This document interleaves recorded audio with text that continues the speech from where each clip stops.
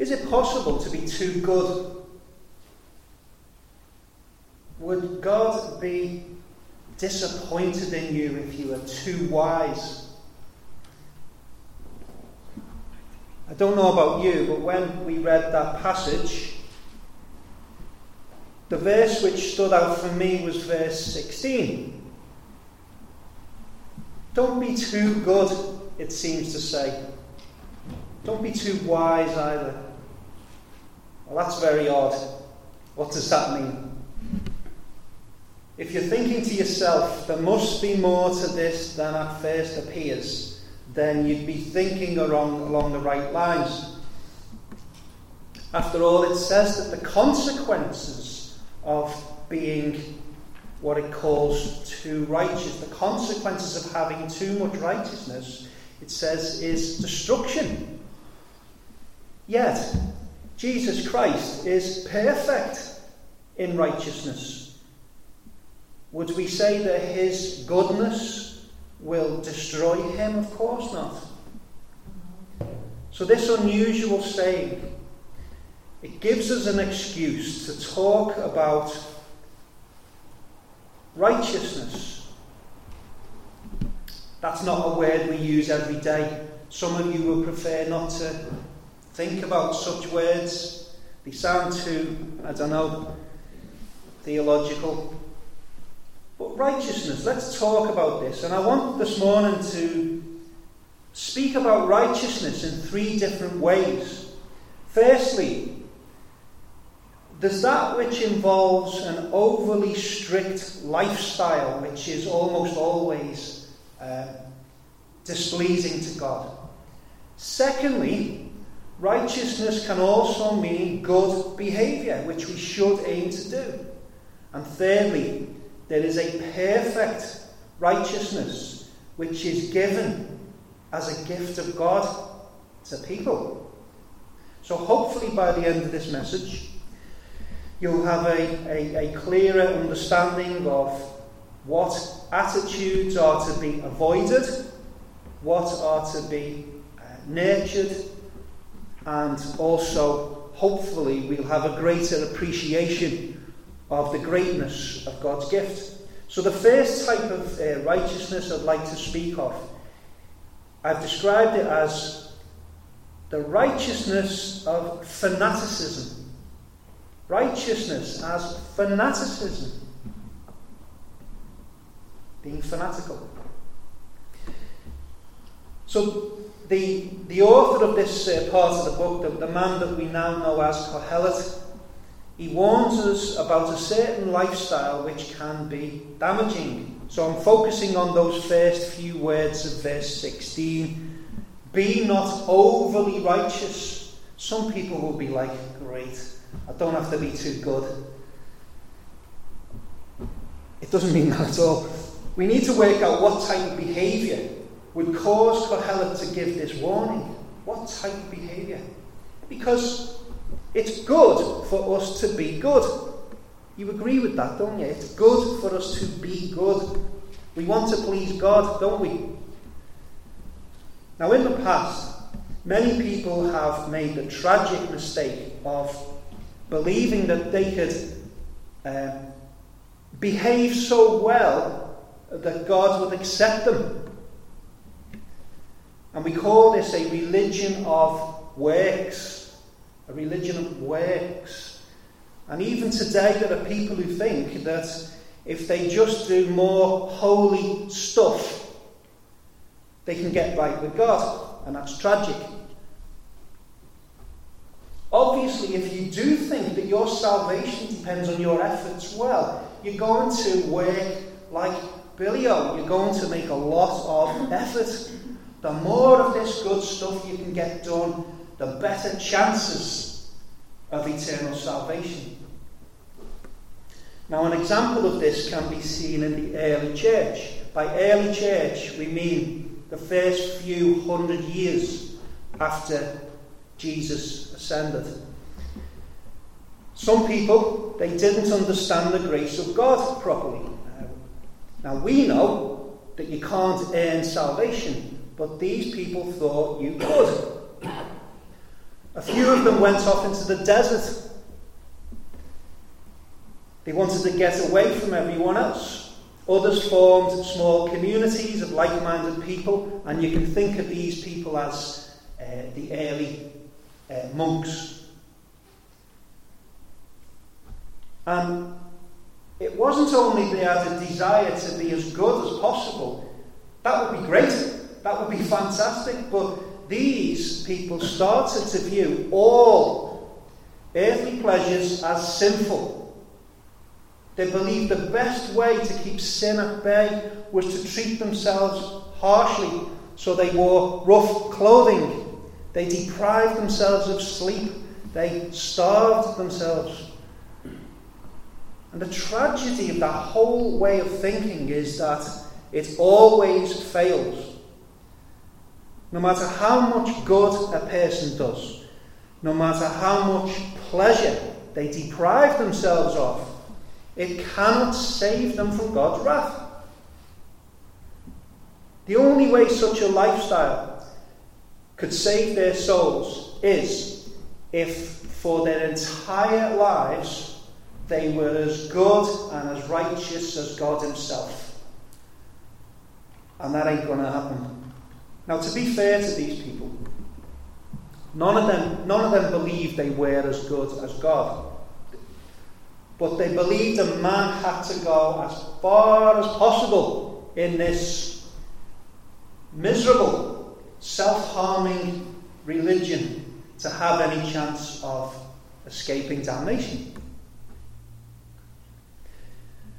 The other peril, I thought, of this religion of works, the other peril is pride.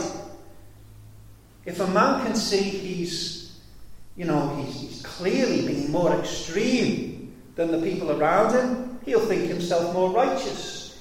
He'll think he's more deserving of God's favour, and quite simply, he'll think he's better than other people. Self-righteousness is like just self-destruction. We're not like that. Ours is a religion of grace, not works. If I asked each one of you individually, if you can earn salvation, through being good and running yourself ragged, I hope every one of you would say, you can't. Every true child of God here today understands that acceptance with God is because of his undeserved kindness. Okay. So, does what Kohelet says here have anything to do with us who believe in salvation by grace? Well, I believe it does. Let me try to rephrase what he says so we can better understand how it might apply to us. You're a Christian who attends this church. At some time in your life, someone pointed you to Jesus as Saviour. You prayed to God. You admitted to him that you were a wretched sinner in his eyes. You asked him not to destroy you, but to save you. And based on what the scriptures promised, you came to understand that your sins had been forgiven and you had the promise of eternal life. Then, through the reading of the word yourself and through the preaching of the word that you hear on a Sunday, maybe, you learned about the importance of obeying God. Your habits changed. You understood the importance of God's family. You started to worship God. You began devoting time to God at home. You desired to tell others about Christ Jesus. Everything changed. That's good. And God would have you strive to do good works, but it's possible you could take things too far. It may be that your character in your old life was quite, intense. And sometimes that baggage can be carried over into the new Christian life, and you can become an extremist, but not in a good way.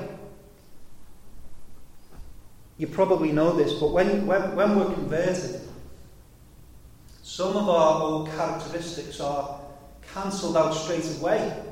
Some of them are not, and they take time to be the harmful ones. They take time to be driven out of our lives, and that's the hope.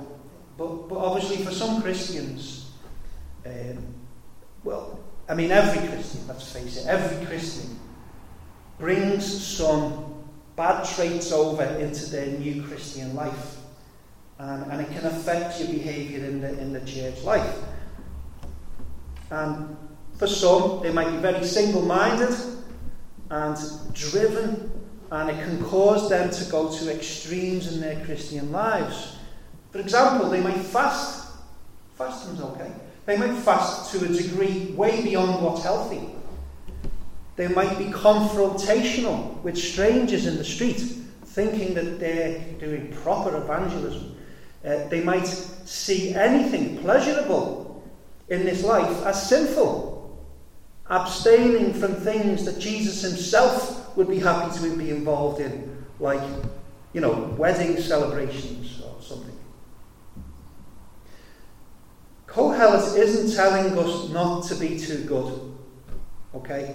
He's not telling us to avoid being too nice. He is saying, don't be a fanatic. He understands God wants us to be zealous. He wants us to present ourselves daily as a sacrifice, a living sacrifice in God's service. But he wants us to be balanced. He wants us to find a way to be enthusiastic for the cause of the gospel, but also be happy, not miserable. You'll also see in verse 17, it's worded unusually, but that's deliberate. We won't go into that today. But certainly it mentions wickedness. We shouldn't be wicked. His message is to avoid both extremes. Don't be a religious fanatic, please. Don't be an evildoer. Verse 18 assures us that the one who fears God will avoid both of those extremes. Here's the second type of righteousness we'll talk about today. Righteousness as good behaviour. Righteousness as good behaviour. So just to be clear, the author does want us to behave in a righteous way. Those who fear God will want all their actions, their words, even their very thoughts, to be of a righteous kind. Because if you show kindness to a person who is acting, wrongly and has some horrible attitude that pleases God, your kindness pleases God. When you tell people about Christ and the gospel, even if it makes you look like an idiot, it pleases God. When you dedicate yourself to the local church, it pleases God. I want to look at a few verses now from elsewhere in the scriptures, just to help us today refocus on our lifelong duty. The first one is in Ephesians 2 and verses 8 to 10. Ephesians 2 verses 8 to 10. If I'm not mistaken, this was on the wall in New Road Church. It was on a big sign, New Road. Ephesians 2, 8 and 10. For by grace you have been saved through faith. And this is not your own doing, it is the gift of God. Ephesians 2. Not a result of works, so that no one may boast. For we are his workmanship, created in Christ Jesus for good works, which God prepared beforehand that we should walk in them. It's what I said earlier. We're saved by God's grace. And this is a gift he gives to whoever he chooses. And it's certainly not based on our good works. We connect to this mercy of God, we connect to it through the act of faith. And then, having received this mercy, we live a life full of good works. We do righteous stuff. Here's another scripture, 1 Thessalonians chapter 4. 1 Thessalonians chapter 4, verses 3 to 8. For this is the will of God, your sanctification, that you abstain from sexual immorality, that each one of you know how to control his own body in holiness and honour, not in the passion of lust like the Gentiles who do not know God, so that no one transgress and wrong his brother in this matter, because the Lord is an avenger in all these things, as we told you beforehand and solemnly warned you. For God has not called us for impurity, but holiness. Therefore, whoever disregards this, disregards not man, but God, who gives his Holy Spirit to you. There's that word sanctification. It has two meanings now, two senses. In choosing to save you and in saving you, God declares you to be a sacred object which will bring in glory, and you were set apart from the people of this world, and you became this holy thing which was to please God. That's one meaning. Another use of the word sanctification is what we saw in the verse. You must be sanctified in your behaviour.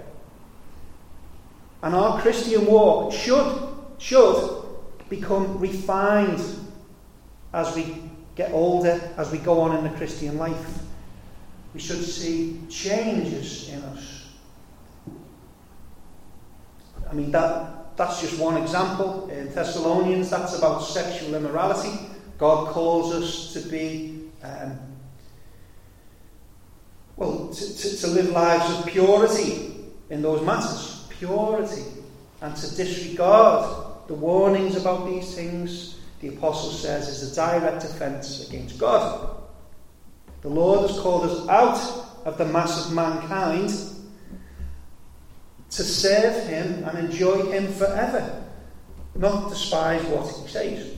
Well, we've been warned about extreme behaviour in the name of righteousness. But now we're talking about righteousness as obedience to God. And believe it or not, there's a type of extremism which is encouraged. Extremism. There are aspects of your Christian life in which you should aim for extremism. Think about the avoidance of sin.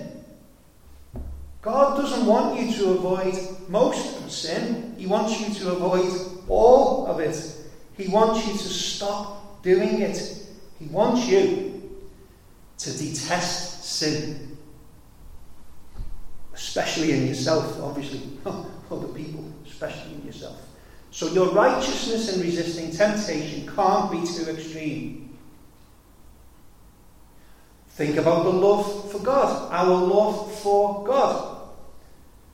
From the earliest times in the scriptures, people have been urged to love God with their whole being. You're not asked to love God a fair bit. You're asked to love him completely. You should love him with all your heart and your mind. So your righteousness in loving God can't be too extreme. Be an extremist.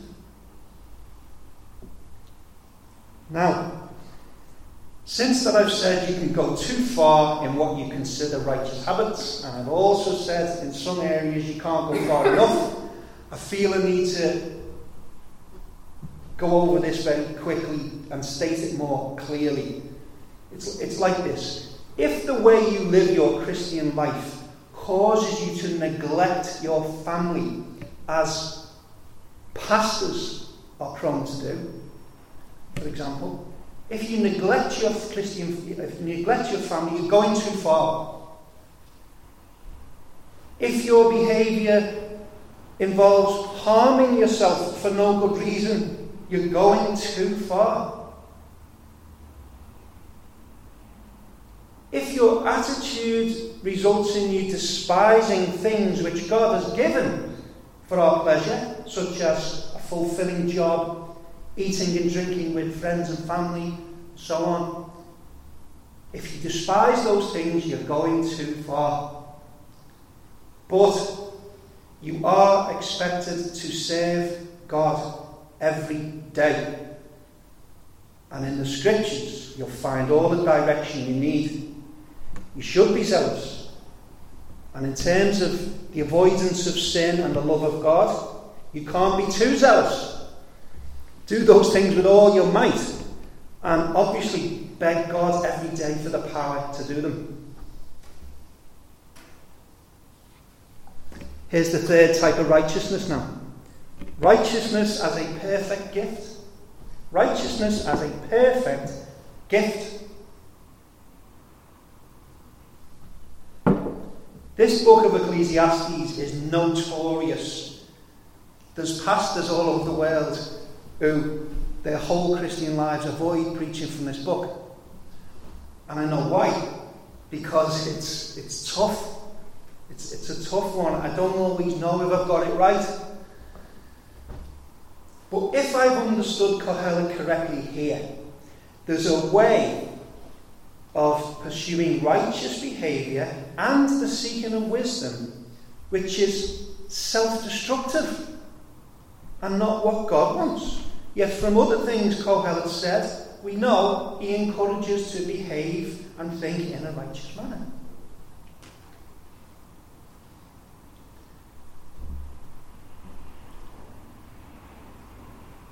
Let me make an important point through a story. I want you to imagine a respectable, religious person. This religious person, they attend church regularly. They give money to the church generously. They're kind to the people around them. When you see them in church, they smile at you and they like to see others happy, pray to God, and so on. So imagine that person. That's a likeable person. Let's say they get to the end of their life. Get to the end, it's all over. They go the way of all men. But Kohelet, in chapter 3 actually, told us this weeks and weeks ago. He said that this isn't the end. Death is not the end. Ecclesiastes 3:17. I said in my heart, God will judge the righteous and the wicked. The grave isn't the end, is it? There's going to be a resurrection of the dead. And then there'll be some kind of judgment day. So what a person's done in their life will be examined.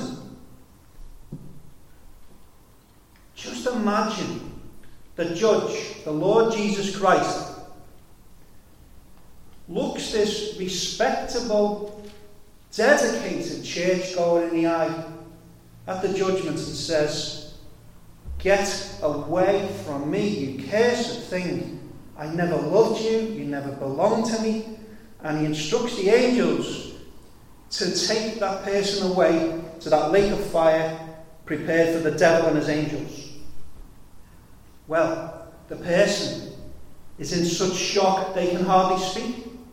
They can't believe what's happening. They summon up the strength to shout out and appeal to the judge, saying, Lord, haven't you seen all the things I've done for you? All the money I've given to the church. You must have made a mistake. The judge of all the earth, who is always perfectly just, ignores their plea. And the sentence is carried out. What went wrong? What on earth went wrong? This person has done all the things they thought they were supposed to do. They'd done the praying, they'd done the singing, they'd done the giving, they'd done all the smiling and the kindness. What more could they do? And the answer, friends, is shown in that very question. The answer is contained in their own question. What more could I do?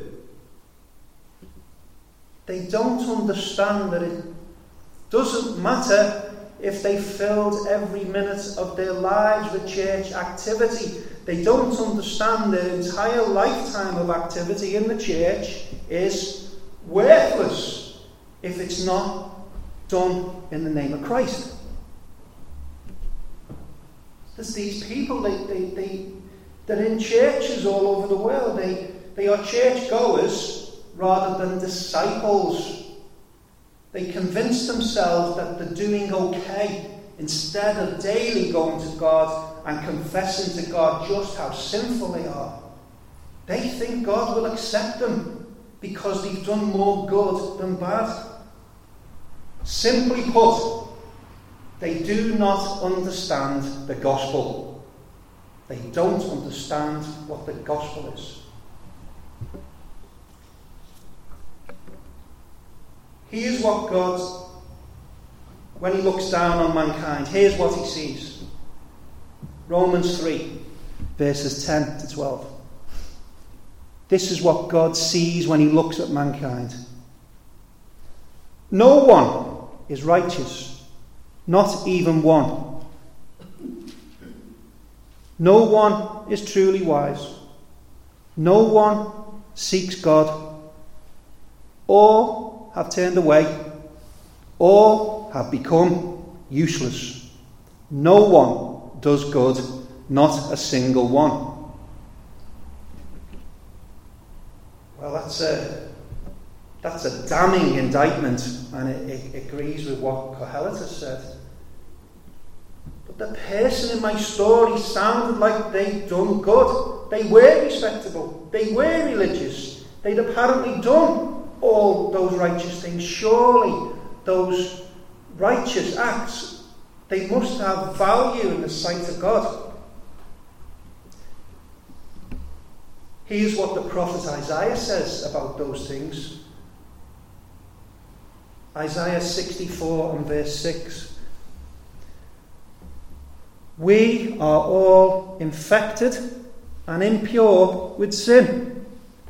When we display our righteous deeds, they are nothing but filthy rags. That's the problem right there.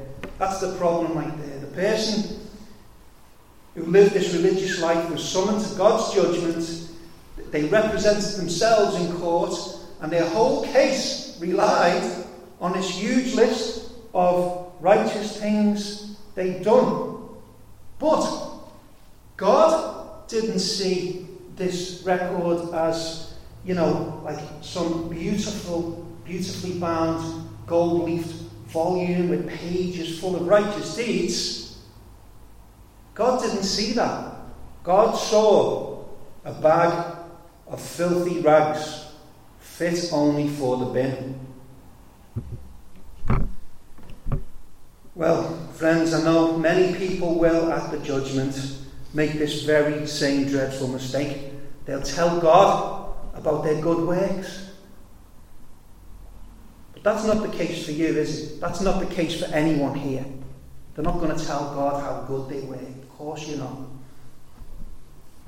None of you will point to your church activities when you meet God. That's not what you'll do, I believe. I say that because I believe that everyone here understands the gospel.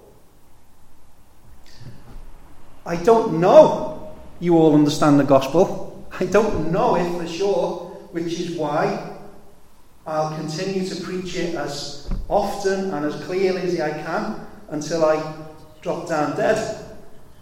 The gospel needs continually going out. People are sinners, friend. People are sinners. Sin is breaking the law. It's worse than breaking the law of Great Britain and Ireland. It's breaking God's law. And as a proper judge, He won't let people off. That's good, is it? Is it not good? Would you want a judge to let a serial killer go free? Of course not. What if this barrister stood up and said, well, he's a serial killer, but he's done a lot of work for charity. A judge would not overlook all those crimes just because he's worked every Wednesday afternoon in the charity shop. It wouldn't matter how much stuff he's done.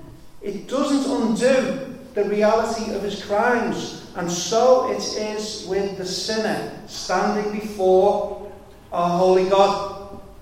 Their sin has separated them from God. No amount of religious activity or noise can undo that. No amount of righteous behaviour can make all their crimes against God vanish. And this sinfulness is universal. Every man or woman ever born into this world is in the category, they start in the category of sinner. Look what it says in verse 20 here. Verse 20, surely there's not one righteous man on earth who does good and never sins. There's not one righteous man on earth who does good, who only does good and never sins. Not one. This, friends, is why every faithful gospel preacher will explain how a sinner can obtain the righteousness of God, the very righteousness of God himself. And the preacher will show that as the way a sinner can be accepted by God. So good, we have an answer. It's not all hope is not lost. We have that answer. It's the righteousness of God we need. This is how the Apostle Paul describes those who will appear before God thinking their righteous deeds will save them. In Romans 10 and verse 3. He says of these people, being ignorant of the righteousness of God, so not understanding the righteousness of God, seeking to establish their own, they did not submit to God's righteousness. You might remember this next verse from when we were going through Philippians quite a while ago, Philippians 3 and verse 9. Paul says, I want to be found in him, not having a righteousness of my own, but that which comes through faith in Christ, the righteousness of God. So in the proclamation of the gospel, sinners are told to abandon all hope of saving themselves. They are instructed to count all their goodness and religious activity as dung, and then we urge them to go to God in prayer and ask him to cleanse them, to give them his righteousness. And when a person trusts in Christ as their substitute, they not only receive forgiveness for all their sins, past, present and future, but they are clothed with the righteousness of God himself. Clothed. If you, dear brother or sister, if you have ever thrown yourself at the mercy of God and received his salvation, he accepts you as perfect. Now I know you sin. So do I. So do I. But when God looks at us, he looks at us, he's not blind, he knows we sin, but he's able to also at the same time see that our sins are being paid for by Jesus our Saviour. When he looks at us, he doesn't see our filthy garments. What he sees is, he looks and he sees the righteousness of Christ. He's able to look at us as if we were people who've never sinned and only ever done good, righteous things. This is what we preach. Sins removed. Righteousness given. I told you a story about a sinful person who stands at the judgment seat, and you remember his appearance ended in eternal disaster. Let's change the story. Let's say that same person comes across the gospel. Maybe they just heard 10 seconds of open-air preaching as they marched on their way to Primark. Maybe they found one of our little gospel tracts on a train somewhere. Maybe they visit some local evangelical church out of curiosity and they hear the gospel from the pulpit. And they repent. They believe on Christ. And they believe the scriptures, which promise them the eradication of sins, the receiving of Christ's righteousness, and eternal life ahead of them. They live their Christian life, and through the work of the Holy Spirit, they find a good balance. They avoid unhealthy extremes, but they still find a way to serve God with all their heart. They know what righteous deeds are, and they do them. They spend their life praying with God's people. They learn about the doctrines of God. They tell others about Jesus Christ. They find a way to be content with what they have, and what they own, and their circumstances. They get to the end of their life. They're on the deathbed, let's imagine, and they feel able to say with the apostle, they fought a good fight. They run the race.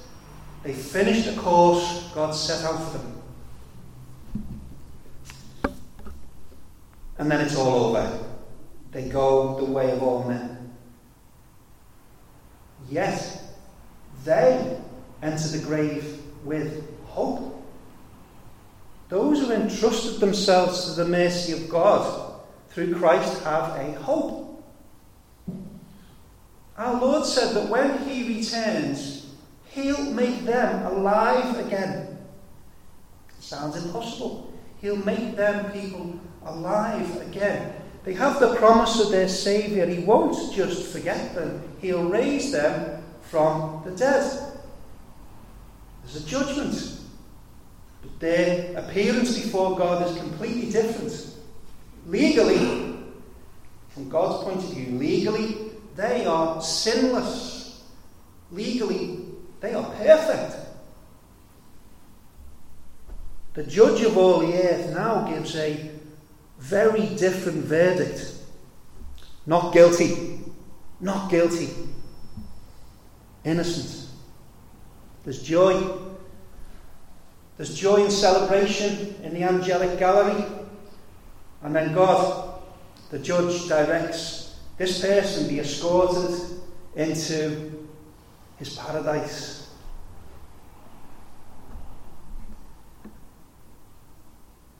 Friends, you've listened well today. I know if you're like me, you'll be unable to focus on everything said from the pulpit.